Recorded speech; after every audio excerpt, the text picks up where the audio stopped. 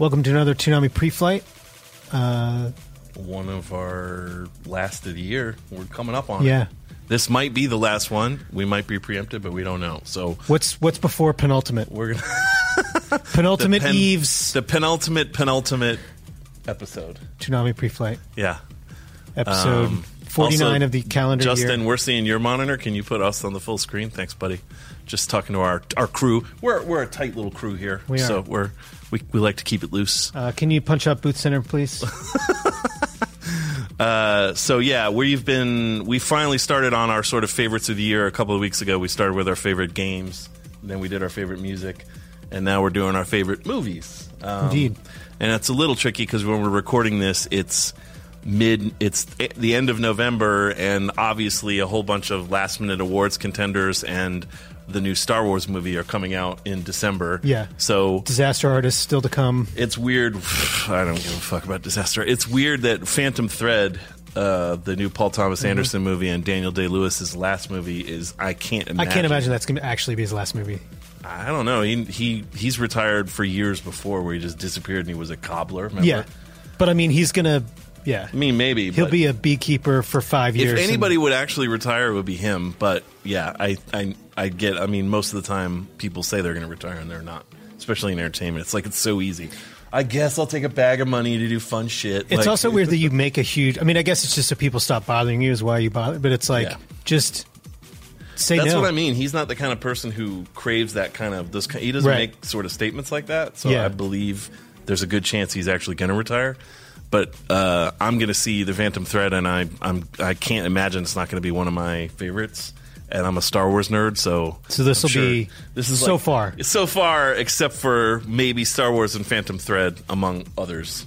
Yeah, we still got a solid 30 days of movie going. Yeah, we do. So let's kick it off. I'll start with 31. I'll start with one of my favorite. So the question of the week is, what's your favorite movie of 2017? Yeah, there it is. There it is. Hey, everybody's working it out. Good job, guys. So let's start off with one of my favorites. I've already talked about it, so I won't belabor it, but it's already winning awards, and that is, of course, the surprise smash hit Get Out, directed and written by Jordan Peele of Key and Peele fame. And I like to think of him as Children's Hospital fame. Children's Hospital fame. I was pleasantly surprised because I have to be honest, I've never given the slightest shit about his comedy other than Children's Hospital. Yeah. So when I heard Jordan Peele wrote a horror movie, I was like, Jordan Peele wrote like, who cares about that? I was wrong. Yeah. And I've seen it now a few times, and every time I see it, I think it rises in my estimation. The first time you saw it, you liked it, but it wasn't. I was like, it was pretty good, but I don't see why everyone's freaking out. But then I read some pieces about all the layers of stuff that are in there, and then I saw it again and started noticing that stuff. And having seen it probably 4 times now, it is such an airtight, well-constructed movie on a story, thematic, symbolic, visual level. Like, it's crazy well put together that I just admire it. But it's really great. If you want a good horror movie or a socially conscious horror movie or both, you should definitely see it. I wouldn't be. There's also some funny parts. And there are some funny parts. I wouldn't be surprised if it does win some Oscars. It's winning a lot of early sort of independent awards and stuff right now. So. Yeah, so maybe original screenplay. Maybe, yeah. I would be surprised if he wins director over. I'm sure that like movies like Dunkirk and Phantom Thread, and they're going to sort of be more in the running. And they don't like to award horror movies. I think the last horror movie that won Best Picture was Silence of the Lambs. So that was a long time ago. Yeah, they don't like to give horror movies. And first time director. Horror movies and comedies they don't like to give Oscars to, but Get Out's social consciousness, maybe. It'd be sweet if it won. Yeah, I'd be psyched. So that's my first. Let's check out a trailer for Get Out in case you're one of the people who haven't seen it. Here's why you need to. Tell me when you found it.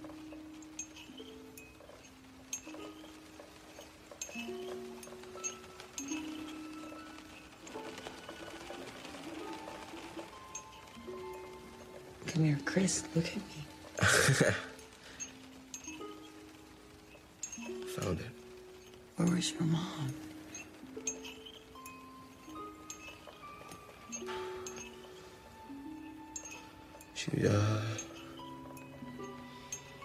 She was coming home. And she wasn't home. From work. And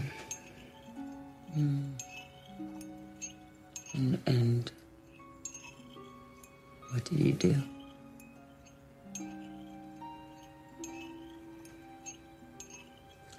Nothing. Nothing.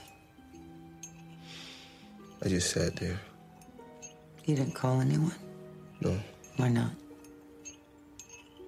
I don't know. I just thought that if I did, it'd make it real.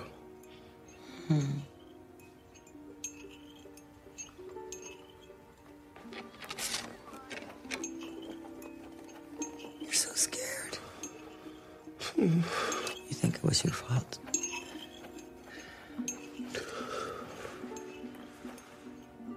How do you feel now? I can't move. You can't move. Why can't I move? You're paralyzed. Just like that day when you did nothing. You did nothing.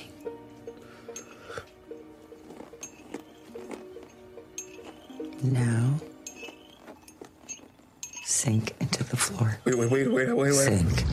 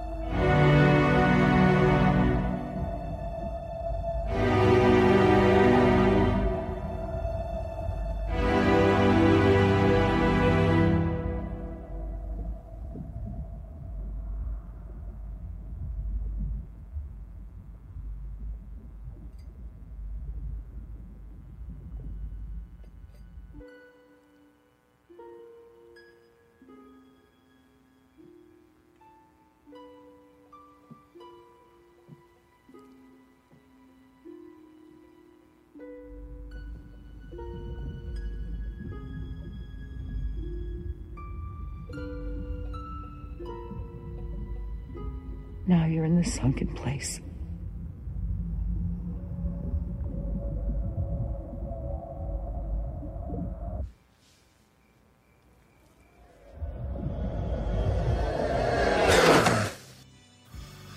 So yeah, Terrifying. that was a scene, probably one of the best scenes in movies this year, and that scene with the sunken place has become part of a larger cultural conversation. Like I saw Tiger Woods went golfing with Donald Trump, and a bunch of people were commenting, "Tiger's in the sunken place," Yeah. So it's rare that a movie breaks through to the point where it becomes part of the larger cultural conversation, and Get Out has for good reason. And then next up is a movie that didn't break out into a larger part of the cultural conversation, but I wish it had, and that's Blade Runner 2049, which was a big old flop. Big flop-tastic flop. Unfortunately. The original Blade Runner, which this is a sequel to, came out 35 years ago and also was a flop, but then became one of the most influential science fiction movies of all time and considered a classic. And I think that they were hoping that audience awareness of the pre-existing Blade Runner and the fact that its influence has been so broad and deep, and they put Harrison Ford and Ryan Gosling in it, that they could get people to show up. I think the problem is that they made a 3-hour, really slow, really sad movie, and that's just not something that's going to ever be a huge moneymaker. Yeah. I think probably in this day and age, the time duration was more... Yeah. People were like, oh yeah, go see Blade Runner. 3 hours. Yeah. Plus I got drive to the so it's like 4 hour. And I understand why they did it, but I think a lot of the marketing was very sort of vague about what the story was, and I know why they did that, but I think that hurt its chances of finding a new audience, because I think people thought like, well, I don't really know anything about Blade Runner, I'm not going to bother, because clearly you need to know shit about it. Like, they didn't really know that you don't have to have seen the original to be able to watch this movie. Yeah, which should have been the trailer. Yeah. So it's not a perfect movie, but it is very much in my wheelhouse in terms of aesthetics. And the original Blade Runner is one of my favorite films of all time. So I fell in love with it pretty much right away, and I've seen it 3 times in the theater. It has a lot to say. I like how it differs from the original Blade Runner in some key ways and tries to be its own thing, but I like how it dovetails back with the original. It further explores some of the ideas about, essentially what makes us human. But it's basically years after Blade Runner, there's been an EMP that knocked out everybody's public records, so there's replicants from the original Blade Runner time still in hiding. And now there are new replicants who never disobey, and they are hunting these stray replicants. Earth is basically a giant ghetto where nobody wants to live. There's no living animals or trees. It's super fun. But here's a trailer. I'd say it's worth watching if you have any interest in science fiction, or you like Ryan Gosling or Harrison Ford, or you like Blade Runner. It's pretty great. If you like all those things, you've probably already seen it. It's directed by Denis Villeneuve, who directed Arrival, Sicario, Prisoners. He's done some great stuff, and he's now going to do Dune, because directing a sequel to one legendary flop is not enough. But I'm psyched to see his Dune. So let's check out the trailer for Blade Runner 2049.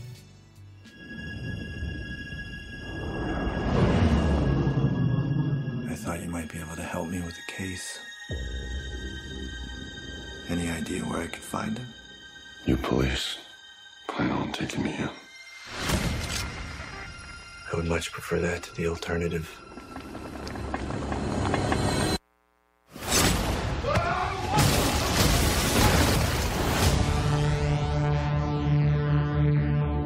Every leap of civilization was built off the back of slaves. Replicants are the future, but I can only make so many. I had the luck, and he has the key. I think I found him. That's not possible. If this gets out, we've bought ourselves a war. You're a cop. I did your job once. Things were simpler then. What do you want? I want to ask you some questions. What happened? I covered my tracks, scrambled the records. We were being hunted. By who? They know you're here.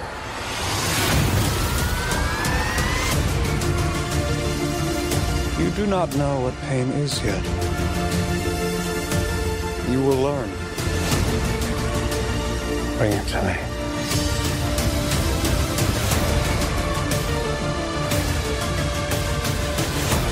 This breaks the world. We have to go. I'm coming with you. Where is he?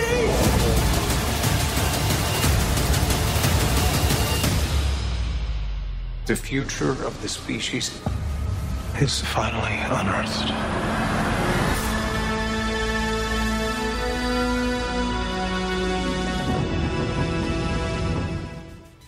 So yeah, Cells.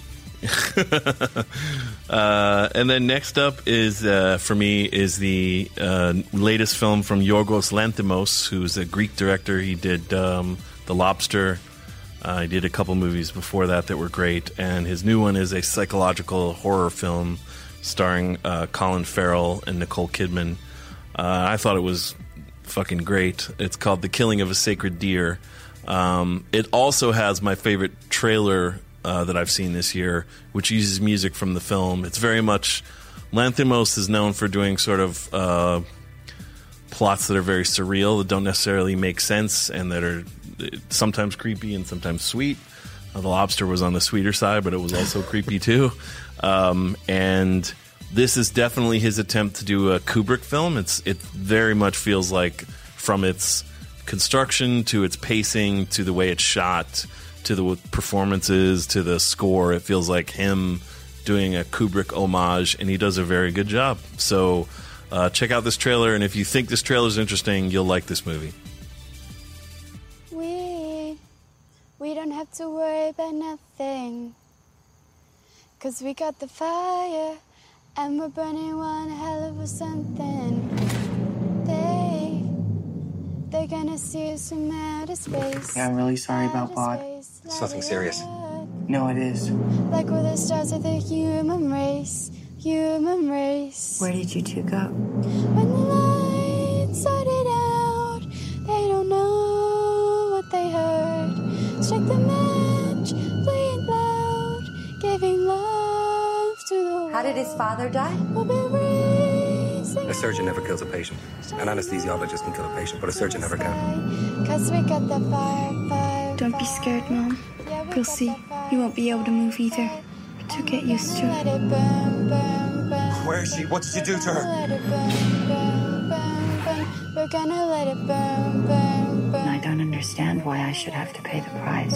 Why my children should have to pay the price. Let it burn, burn, burn, burn. We're gonna It's the only thing I can think of as close to justice. We can light it up, up, so they can put it out, out.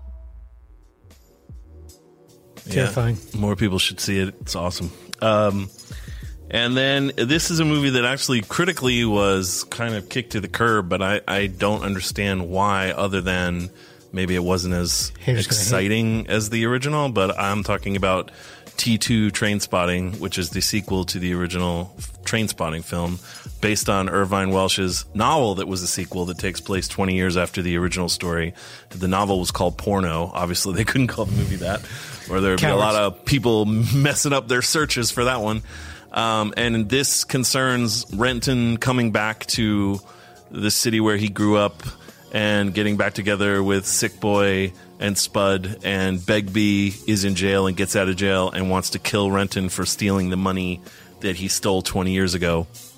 And really, the whole movie is about being old and how much getting old sucks. I think that's why the critical acclaim wasn't there, because it's just like...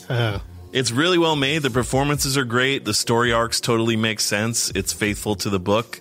If you love those characters from Trainspotting, it's fun to spend 2 more hours with them. It's still the pacing and everything. It feels like the original, like in terms of the editing and stuff. It's like... Yeah, the music's good. Yeah, the music's very cutting edge like the original was. It's just that this movie is about what pieces of shit they were when they were young and how they've grown old and they have to reckon with sort of the wreckage they've left behind for their drug addictions and the things that they've done. So it's like, yeah, it's like the original Trainspotting wasn't exactly a fun movie, but it was exhilarating in parts because they were young and they were, it was more of, and this is more just what happens when you're older. Yeah, when you sober up. And I guess that may be one reason why people just felt like it didn't recapture the magic of the original, but I thought it was a great exploration of a different aspect of these guys' journey. Yeah, I didn't see it in the theater mostly because it wasn't getting great reviews, and then I watched it, I was like, I don't understand what people... Yeah. And I think maybe to me the non-appeal of the movie is probably best summed up in this clip I have, where they update the famous Choose Life speech from the original film. They basically call back to it and they update it for today's world, and it's so fucking depressing. But I love it. So let's check out Choose Life from T2. What's Choose Life? What? Choose life. Simon says it sometimes. He says, choose life, Veronica. Choose life. Choose life was a well-meaning slogan from a 1980s anti-drug campaign. And we used to add things to it. So I might say, for example, choose designer lingerie, in the vain hope of kicking some life back into a dead relationship. Choose handbags. Choose high-heeled shoes, cashmere and silk to make yourself feel what passes for happy. Choose an iPhone made in China by a woman who jumped out of a window and stick it in the pocket of your jacket fresh from a South Asian fire trap. Choose Facebook, Twitter, Snapchat, Instagram, and 1,000 other ways to spew your bile across people you've never met. Choose updating your profile. Tell the world what you had for breakfast and hope that someone somewhere cares. Choose looking up old flames, desperate to believe that you don't look as bad as they do. Choose live blogging from your first wank to your last breath. Human interaction reduced to nothing more than data. Choose 10 things you never knew about celebrities who'd had surgery. Choose screaming about abortion. Choose rape jokes, slut-shaming, revenge porn, and an endless tide of depressing misogyny. Choose 9/11 never happened. And if it did, it was the Jews. Choose a 0-hour contract and a 2-hour journey to work. And choose the same for your kids, only worse. And maybe tell yourself it's better that they never happened. And then sit back and smother the pain with an unknown dose of an unknown drug made in somebody's fucking kitchen. Choose unfulfilled promise and wishing you'd done it all differently. Choose never learning from your own mistakes. Choose watching history repeat itself. Choose the slow reconciliation towards what you can get rather than what you always hoped for. Settle for less and keep a brave face on it. Choose disappointment. And choose losing the ones you loved, and as they fall from view, a piece of you dies with them. Until you can see that one day in the future, piece by piece, they will all be gone, and there'll be nothing left of you to call alive or dead. Choose your future, Veronica. Choose life.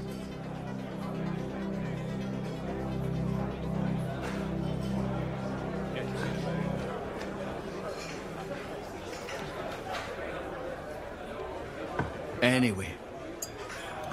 It amused us at the time. So, yeah, I love that shit, and I don't think it got its day in court for whatever reason. And then my final pick is the third film in the most recent Planet of the Apes trilogy. Yeah! Good cut. Yeah. I must confess, I'm a Planet of the Apes fan. I like the original movies. The first one, the original Planet of the Apes, a legit great movie. Most of the sequels are crap, but some of them have some very interesting social commentary and ideas, and I've always liked them. The makeup was always amazing. Then Tim Burton did his dog shit Donnie Wahlberg one or Mark Wahlberg one that we'll pretend didn't happen. And then the most recent trilogy started with this character Caesar, played by Andy Serkis, and I think these have some of the best, most realistic special effects and motion capture facial animation in any movie. Like it's real monkeys. They're pretty much they're pretty much seamless. And Andy Serkis's work here is amazing, as well as all the artists who create the motion capture of Caesar. And the last two have been directed by the same guy, Matt Reeves, who did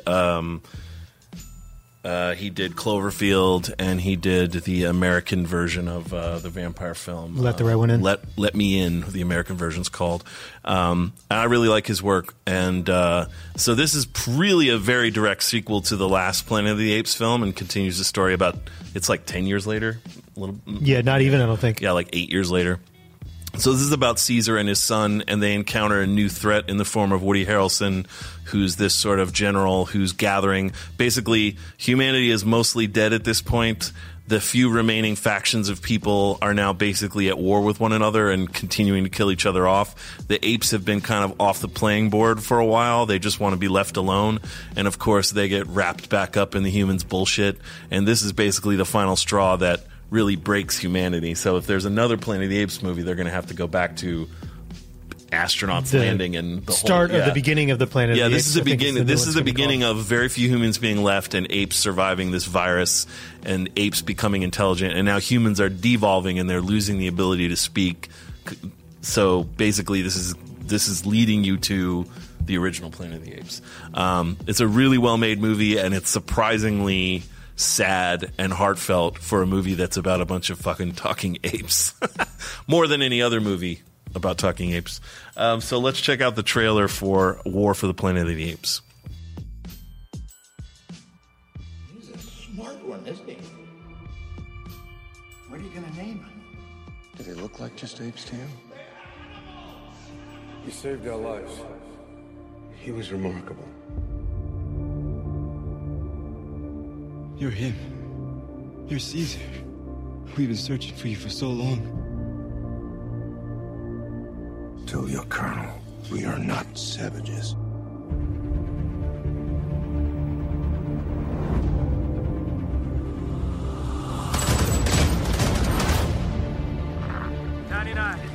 target is dead.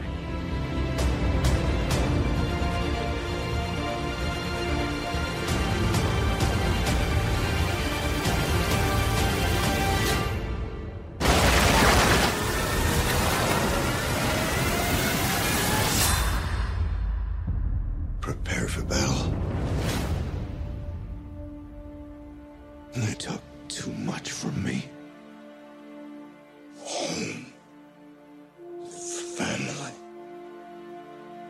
And more apes die every day. Human gets sick, ape gets smart. Then human kill ape. But not me. I run.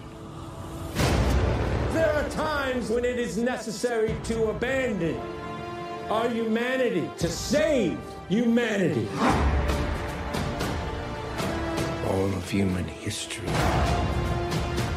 has led to this moment. And if we lose, it will be a planet of apes.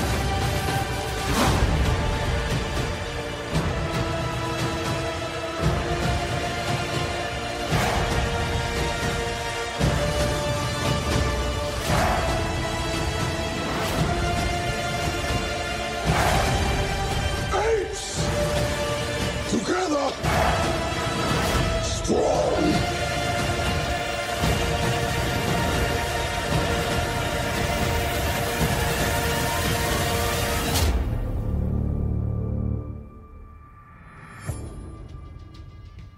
I mean, I'll be honest. They already won with me when they put apes on horsebacks with machine guns, killing humans, because that sounds awesome, and I hate humans. The next movie is just going to be called The Roundup. The Roundup. But I have to say, they kind of win by taking such a ridiculous premise so seriously that they just sort of it makes you just take it more seriously, because it's not at all. There's no there's no camp at all. There's no like ha ha, because I think they knew that would crack the whole thing. And then I have a surprise pick because I think this movie is underseen. And not after this episode. And we're going to blow it open.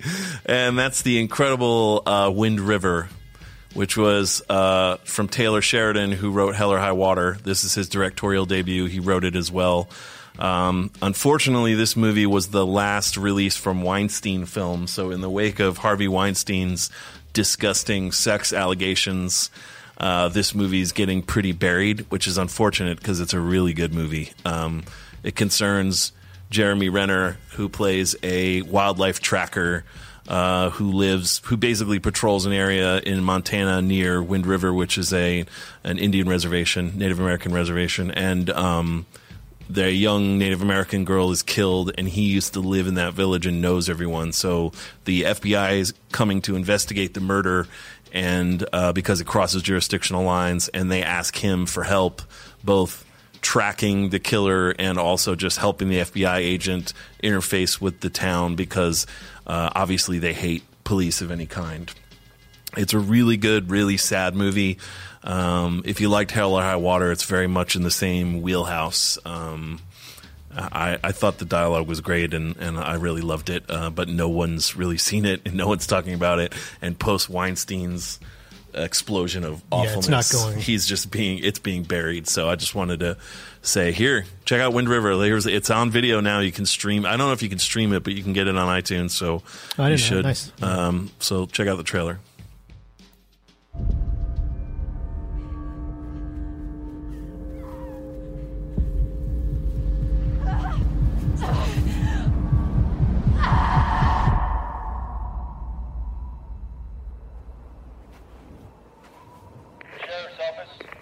I need emergency assistance. What's your location? The Wind River Indian Reservation.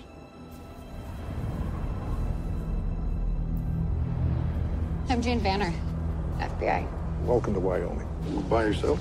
It's just me. That's Corey Lambert. He's the one who found the body. This is a homicide.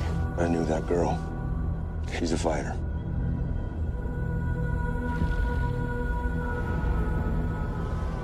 They have 6 officers to cover an area the size of Rhode Island. Maybe you can help. I only know what the tracks say. What is it that you do again? Hunt predators. So why don't you come hunt one for me then?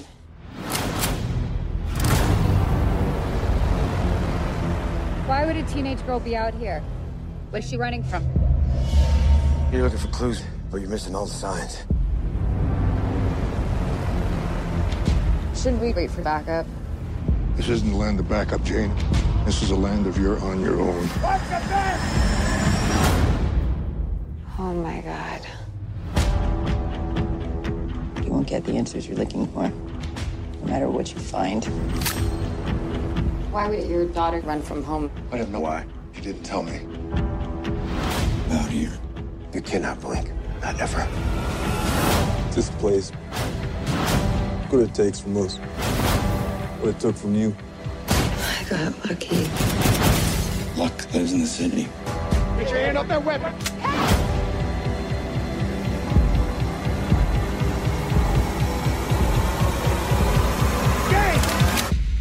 Luck don't live out here.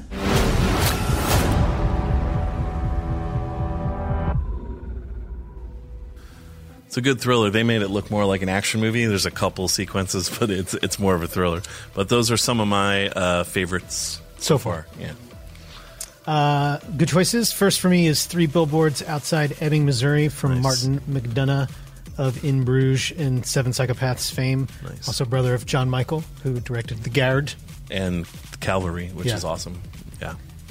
This is somewhat based on a true story. When he first came to the States, 20 years ago, he decided the way to see the country would be to ride around on a Greyhound bus. And he was going through Texas and saw these billboards that sort of inspired him to make this story. This is not what actually happens, is not a true story. So Frances McDormand is a mom whose daughter was raped and murdered, and she rents, I guess is the way to explain it, 3 billboards in the town to sort of push Woody Harrelson, who's seen amongst us here, who is the chief of police, into solving that crime.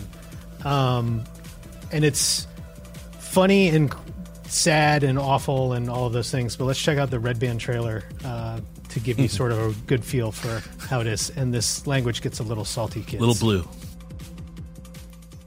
What's the law on what you can and cannot say on a billboard? I assume you can't say nothing defamatory and you can't say fuck, piss, or cunt. That right? Or anus? I think I'll be all right then. I guess you're Angela Hayes' mother. That's right. I'm Angela Hayes' mother.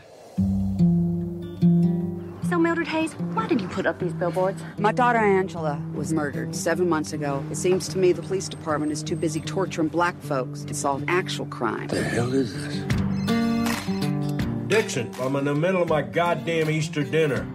Sorry, kids. I know, Chief, but I think we got kind of a problem. Sunshine beating on a good time. I'd do anything to catch your daughter's killer. I don't think those billboards is very fair. The time it took you to get out here whining like a bitch, Willoughby. Some other poor girl's probably out there being butchered right now. We've had 2 official complaints about those billboards. From who? There's a lady with a funny eye A lady with a funny fucking eye? and a fat dentist. There's a lot of good friends of Willoughby in this town, Miss Hayes. Ow! Ah!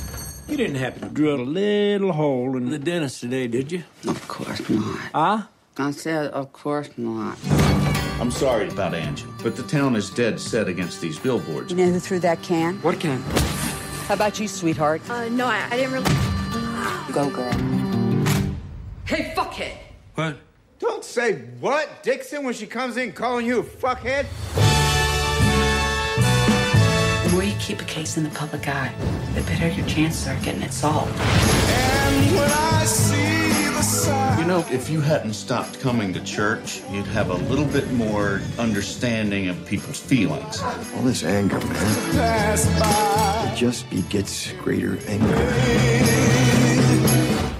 In 3, 2, 1. And as sad as the spectacle of these billboards might be, this reporter, for one, hopes this finally puts an end to the strange saga of the 3 billboards outside. This doesn't put an end to shit, you fucking retard. This is just a fucking start. Why don't you put that on your Good Morning Missouri fucking wake-up broadcast, bitch?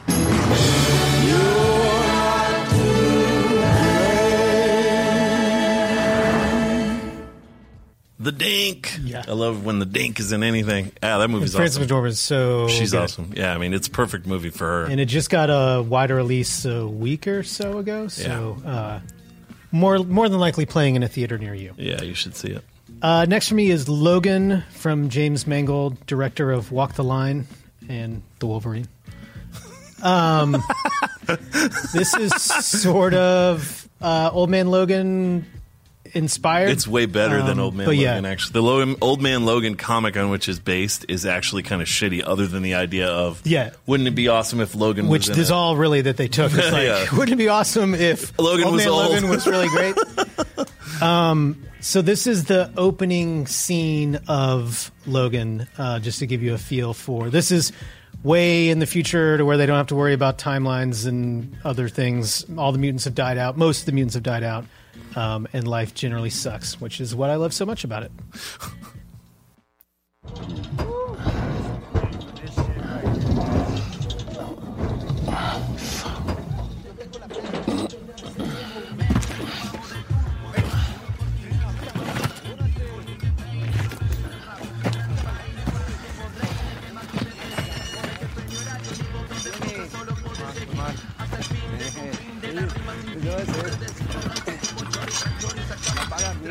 Guys, those are chrome-plated lugs. You're gonna strip them. Plating flakes off. Yeah. You know, this is the lease. No one's gonna pay to ride. Pendejo. Cabrón. Ándale, pues. Ándale, pues.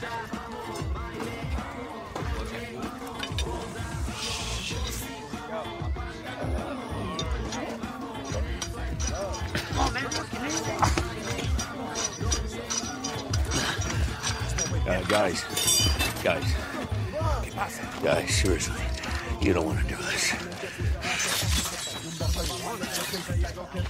Take them out.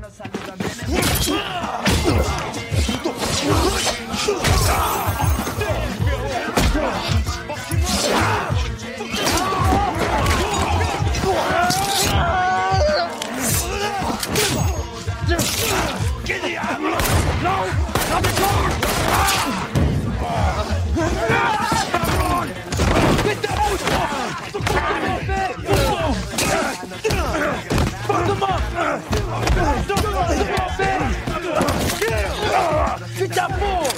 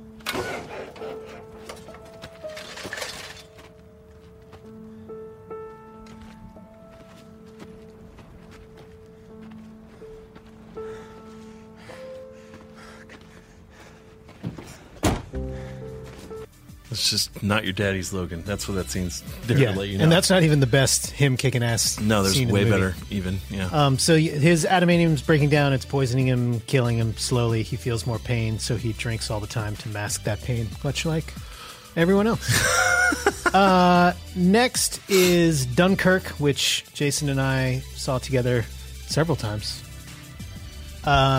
This is Christopher Nolan showing you what amazing cinematography and what shooting in a 70mm IMAX camera inside a plane can really look like on film. Yeah. I guess we saw it in 70mm film the first time around Comic-Con. And then in IMAX. And then we saw real IMAX, which we often talk about making the drive out to Mall of Georgia, which is like an hour away. To see a movie. To see an in real IMAX movie. yeah. But the actual commitment is always too much of a pain in the ass. Movie But this was totally worth it. Yeah, this was totally worth it.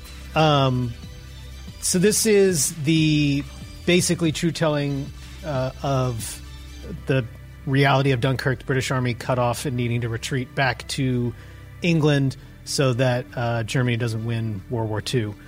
And yeah, it's crazy. Like not the whole war, but a huge part of the war hinged on. They had 300,000 men on the beach, and they needed to evacuate them within 5 days, or they were going to get overrun, or they were going to get slaughtered by the advancing German army. And if they got slaughtered, that would basically mean England wouldn't have been able to fight World War II. Basically, which turns out would have been a bad thing. Yeah, and much of France's remaining army would have died. Spoiler alert: we win the war. This is that war. Yeah. This is the shorter. They came out with I guess it was technically a teaser. It was like the 5-minute. Oh yeah. Scene of everybody standing on the bridge and just waiting to die, which is always a great way to promote a movie. But let's check out the trailer for Dunkirk.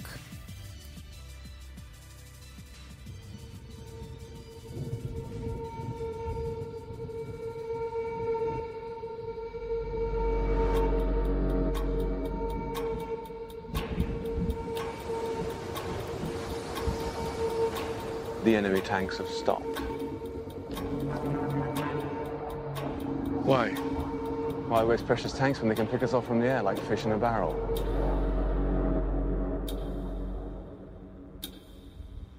There are 400,000 men on this beach.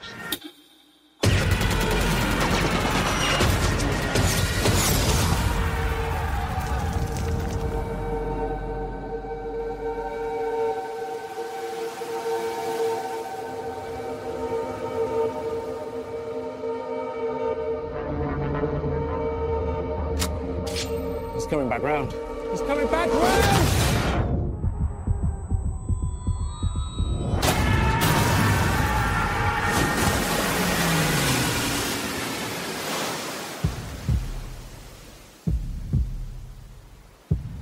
Where are we going?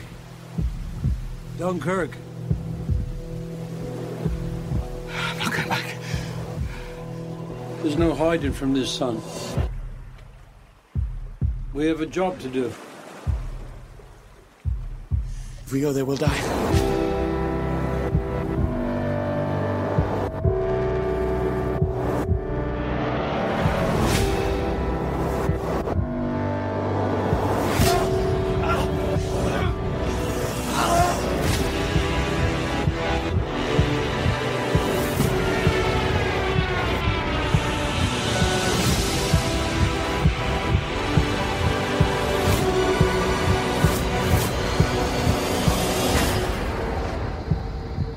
Practically see it from here. What? Home. Yeah. Great acting, great directing, awesome. sound design. Shot pretty well. Then, another Hans Zimmer score along with Blade Runner that was amazing. Turns out he's pretty good. He's pretty good. And Tom Hardy was awesome. He may have the best role, but they barely have him in the trailer. Yeah, and it's really the way they tell the story is really cool. Yeah, that's cross-cutting between 3 events that are happening simultaneously. It's really cool. Next for me is Brawl in Cell Block 99 from the director of Bone Tomahawk, S. Craig Zahler. And if you thought... Did I tell you about this movie? I thought I was the one who told you it was out because you hadn't heard that he had done You told me it was on iTunes. I didn't know okay. Gotcha. that it was... I mean, I'm just curious to how you heard about the movie. I literally just popped up on iTunes. I didn't even know he was making it. Because when I originally saw the image, I was like, Vince Vaughn is a shaved head guy who goes to prison and kills everybody. I don't know about that movie, but if you like Bone Tomahawk, I don't think there's any way you won't like this movie. It's so incredibly if you thought violent. The violence was a little over the top in Bone Tomahawk, you might be a little turned off. You might throw up at this movie. Vince Vaughn is a boxer, sort of normal guy. Ex-boxer. Right. Mechanic now. And he loses his job. He goes and talks to a friend, and he goes and does a drug deal that goes wrong, and he gets put in jail. And his wife is pregnant with their soon-to-be child, and he is encouraged to kill somebody on the inside, and if he doesn't, that they're going to do experimental surgery on his wife and unborn child. So it's kind of a sticky wicket. That's That's one way to put it. There's some pretty insanely. Let's just watch the ending. I mean, it's a slow burn, but the last half hour. It's the same way that Bone Tomahawk is, where you're like waiting to see how it goes, and then it goes. Yeah, the last half really hour well or really bad, depending on which side you're on. Complete fucking insanity. I loved it. So let's check out the trailer and Vince Vaughn destroying a car, which evidently he actually did. They rigged it to where he wouldn't hurt himself. This is him just beating the shit out of He's a huge guy. People forget he's fucking 6'5". If you're 6'5", a little fucking crazy. Which always he's helps. crazy. Check it out.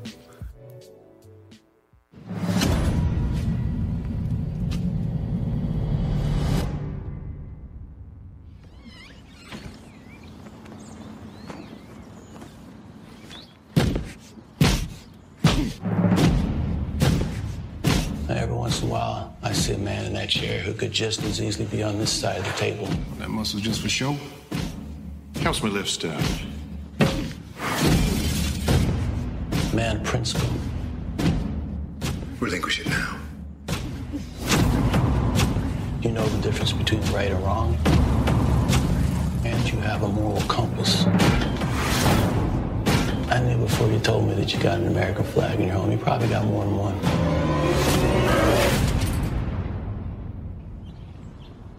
You're a patriot.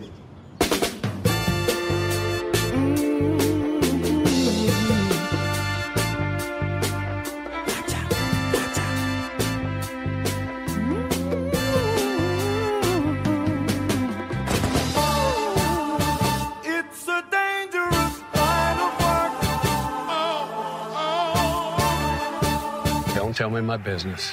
I do things direct, and I have a system. Won't last forever. Minimum freedom. I'm not going to tell you anything you want to hear. And prison will give me plenty of time to look at guys I don't like.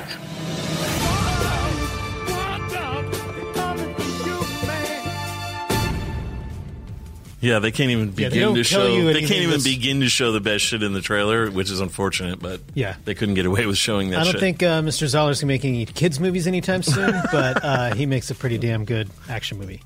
And last for me is another super violent. No, it's not. It's the new documentary for Jane Goodall called Jane. By Brett Morgan, the director of The Kid Stays in the Picture, and some other sort of historical... So this is about Jane arming the apes, and then they ride on horses. This is the beginning of the rise of the Planet of the Apes, cool. is the parenthetical title of the movie. All right, cool. Jane of the Apes. Yes. Yeah, okay. And she calls him Caesar. Nice, okay, cool. So it's just sort of brings it all around. Yeah, full circle. This is a lot of old Nat Geo footage that they've unearthed. Her first husband was the cinematographer that they'd sent for National Geographic sent to follow Jane Goodall around. They ended up marrying. So it's a lot of sort of personal footage and a lot of just old, cool National Geographic footage. There's also some like what now looks like shitty home movies, because that's what it was, but it was whatever 50 years ago. Was it, when you say shitty, you just mean Super 8 or something? Yeah, like it's but it's like all like riding in a Jeep Super 8, so it's you watch it on a movie screen, it doesn't look super great. But it's a Philip Glass score. The sound design in this movie is really great. Jane Goodall, certainly not without some controversy surrounding her. If you are really anti Jane Goodall, I don't think this movie's for you, but if you have any passing interest, it's pretty great. So let's check out the trailer for Jane.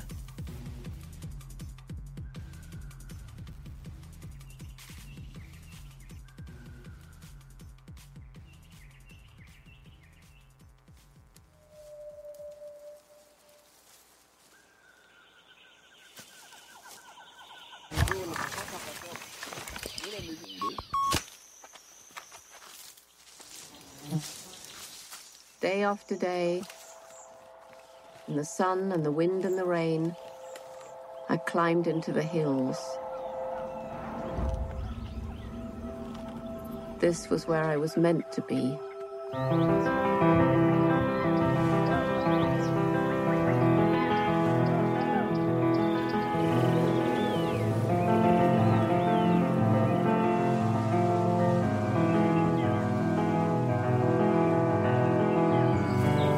The more I learned, the more I realized how like us they were. Truth is stranger than fiction, and fiction can be transformed into prophecy. Here we have a perfect example of that evolution. Jane Goodall, tall, blonde, and beautiful. Living with the chimpanzees in the wilds of Africa. Were you ever really very frightened? I thought they were nicer than us. I had no idea of their brutality. What about the significance of the studies? There were some who tried to discredit my observations because I was a young, untrained girl. I didn't care what anybody said. They would be sending out a photographer to document the chimpanzees. We both loved being out in nature, and we both loved the work we were doing. We just got on very well. Then, just like that, Geographic ended the funding. It was very upsetting, unfortunate and sad. And it was like, well, what do we do?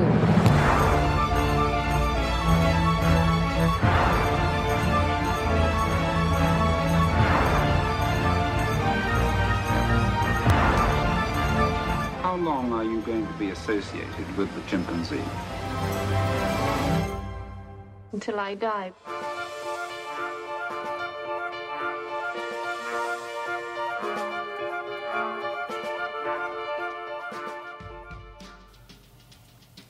So yeah, they interview.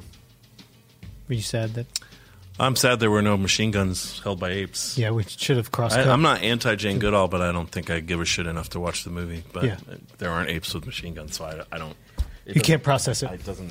Yeah, when you see them going crazy, it's like, oh, this seems like a good start. Yeah, now they're going to start killing people. When there's no war, and then they don't kill people, confusing. and then I don't even understand. Yeah. And since we're doing bonus movies, my bonus for today is Thor Ragnarok. The little scene, a small indie film, a small Taika Waititi movie, triumphing over the forces of evil. I guess we don't need to talk about it. Thor Ragnarok is pretty fucking fun. It's fun, and great. Yeah. Let's watch the trailer and rock out to some Led Zeppelin and a non-Cameron Crowe movie and nice. Revel in that joy.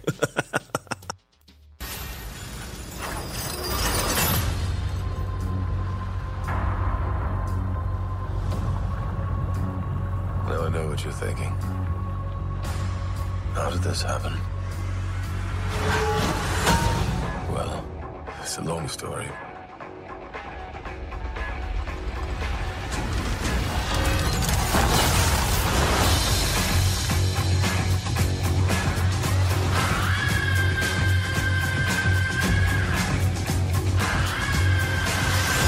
Asgard is dead.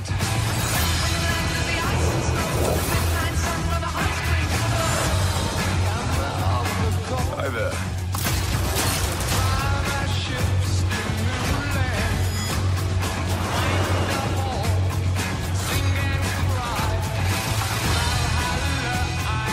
What have you brought today? Tell me. A contender.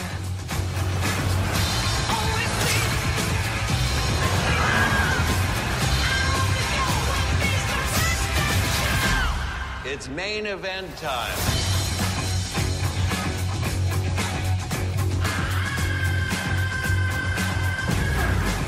And now, I give you your incredible...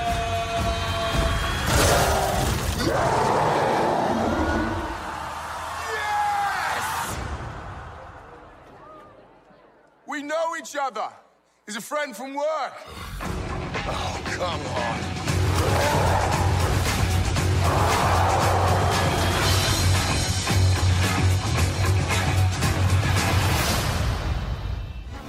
Pretty fun. Yeah. A ton of the dialogue to slash most of it was improvised, and evidently the friend from work line was a Make-A-Wish kid who was on set that day who suggested it to him. He's a friend from Pretty work. Great. So those are some of our favorite movies of 2017 so far. Let's check out Adult Swim Facebook polls picks. Hey. Yep. Baby Driver. Baby Driver is fine, but I think people are going bananas praising it. Although the Grammy that Run the Jewels is up for their Baby Driver song, I'm very happy about. For me, I wanted to see 15% less Singing in the Rain, and 20% more Badass Scott Pilgrim. Shit, yeah. And if it had been in a Waffle House instead of a diner in Atlanta, well, who the fuck goes to a diner in Atlanta all the time? That's not true at all. They did very meticulously work to make it feel like they were in Atlanta, but they still had to Hollywood stuff up. And it's so, if you live in Atlanta, there's a weird cognitive dissonance where you're like, oh, cool, it's all in Atlanta. And then you're like, wait a minute, how'd they get over there so fast? Like, probably what people who live in New York or LA deal with when they see literally any movie ever. When it's supposed to be in LA and it's actually Atlanta. But this is like the one time anyone sets a movie in Atlanta, so we're all just like, what the fuck? How'd he get to 285? But the Subaru driving, it was funnish. I mean, the stunts are awesome. It's just way too cutesy for its own good. And now it also has Kevin Spacey. Fucking stained all over it. Stained the whole thing. But other than that, it's got a great Grammy nod for Run the Jewels. So let's check out some of the Toonami Facebook pics and stop shitting all over Baby Driver. Now we can start. Look, it's all superhero movies except for Blade Runner. Like, guys, come on. Which is kind of a sci-fi superhero movie. Guardians of the Galaxy 2 was fine. Blade Runner was awesome. Thor was awesome. Justice League, give me a fucking break. And Wonder Woman was really fun. In fairness, it does say your favorite, not necessarily the best. So it's true, but it just you know what blows my mind is I looked in the comments just because I was curious as to what people were going to say, and there were you lot. Have a curious mind. There were. I'm a curious guy. I have curiosity. You dig around and see what's about up. the world. So I looked at the comments, and what shocked me was there's a whole bunch of people who were like, I don't know, I only saw like one movie this year. I saw Justice League, so I guess that would be my favorite. Like, a ton of comments like that. Like, just movies are expensive. People, but just that you would only see one movie a year, but still feel like you wanted to comment. They should start making those. If you only see one movie this year, if you only saw one movie, if you only see one movie this year, because most of you probably will. Maybe because it should be this one. Steal all the other ones because you steal every other fucking movie. You cheap bastards. Now that we're done Stadler and Waldorfing all over the movie-going process, if they got this far into the show, they know what we're bringing. Fair enough. So let's talk about some sneak peek stuff. So coming up tomorrow night at 10:30. Is it 10:30? It says 11 here. It's 10:30. At 10:30 p.m. is another episode. It'll another say 10:30 down there. New episode of Dragon Ball Super. I was given the sheet to proofread, but I don't ever really look at it. You did a shit job proofreading, Gil. Yeah. So let's see a topical for episode 43 of Dragon Ball Super airing tomorrow night at 10:30 p.m. On the next all-new episode of Dragon Ball Super. Hey! Why can't I turn around? It's like my body stopped listening to me. What's causing this? You never lose control like that. This is major. It's way worse than I thought. Dragon Ball Super, this Saturday at 10:30. Hey, honey. I'm home. Only Toonami on Adult Swim. Goku loves bread, and he and I share that, although he's in much better shape. But bread makes you fat. Bread makes you fat, but we both love bread.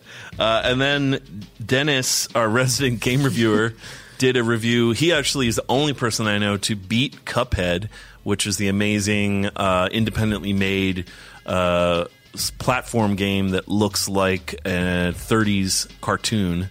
It's incredible, the design. It's totally gorgeous, but I found it impossibly hard to play and not in a fun way. And Dennis loved the concept so much he pushed through and wrote a review for us. So let's see what Tom thinks of Cuphead. Just when I was thirsting for a serious challenge, along comes Cuphead. It may look like a harmless kiddie game on the outside, but inside lurks a beast. Cuphead and Mugman have gotten into hot water with the devil himself. Now they have to collect soul contracts or pay with their own. With no way to regain health, no checkpoints, and no mercy, this game will make you furious. There are some handy power-ups, but finding the right mix is pretty tricky. Try again. After a while, it becomes an obsession. Just a bit further. Yes! Take that, you punk! This kind of grind isn't for the faint of heart, but when it comes to annoyingly satisfying fun, these cups runneth over. We give Cuphead for the Xbox One a 9 out of 10. Running with the devil.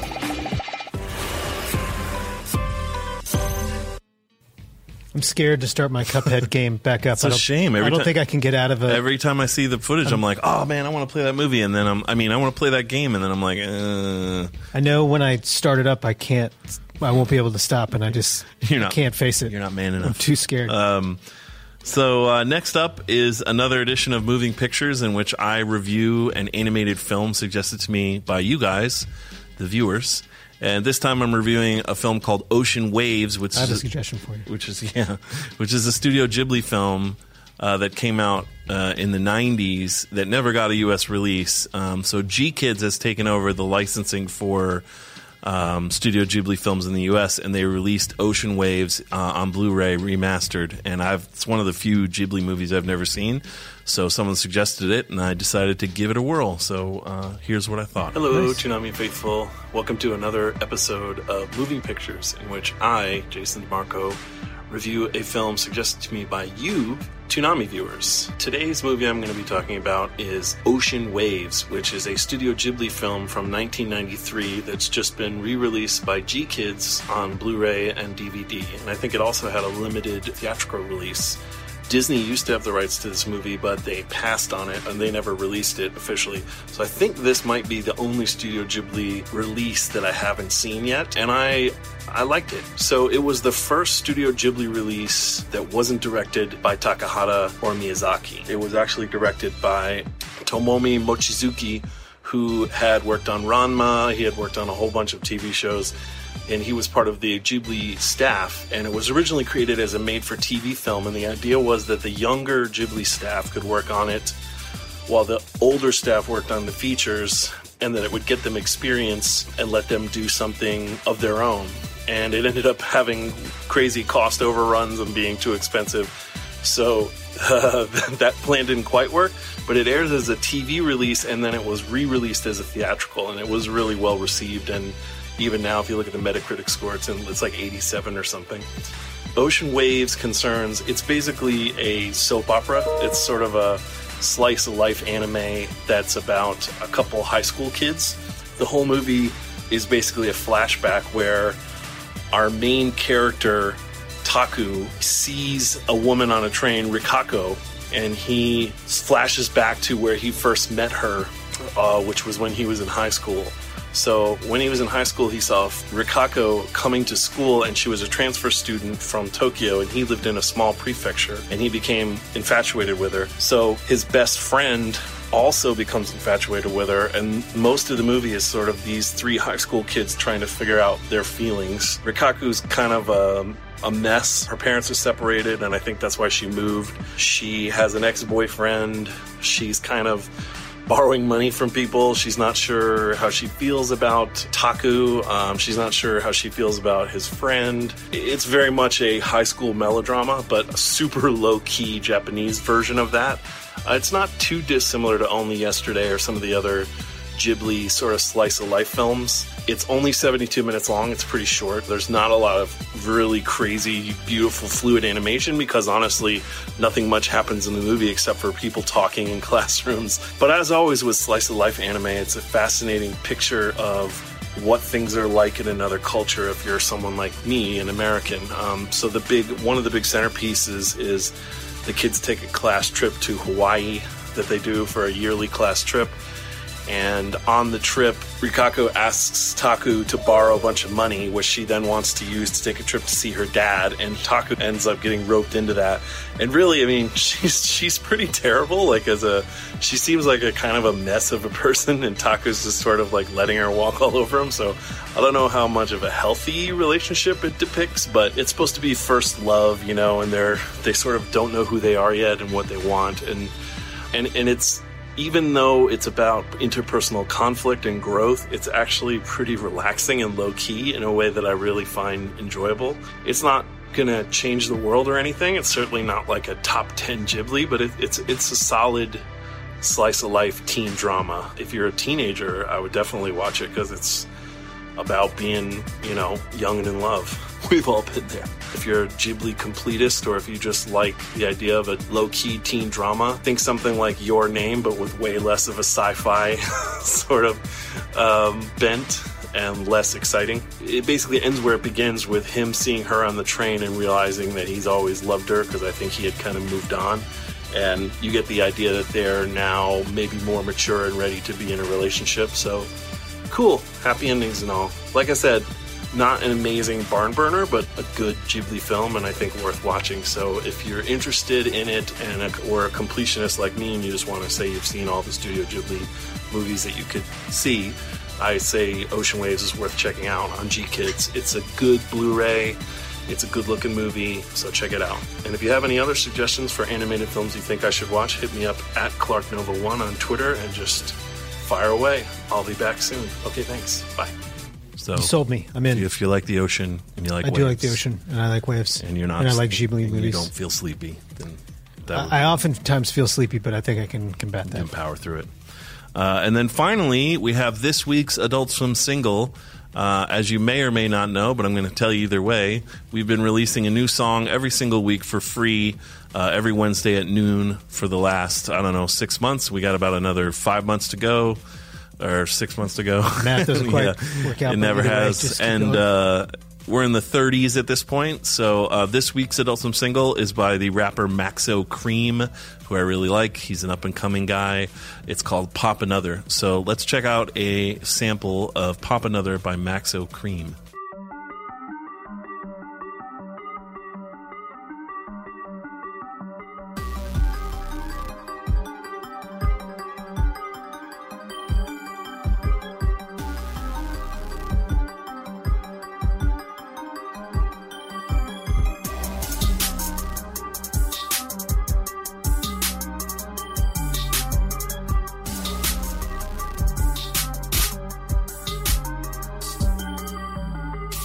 So you Sounds a little dirty. Well, I mean, it's a rap song. Yeah.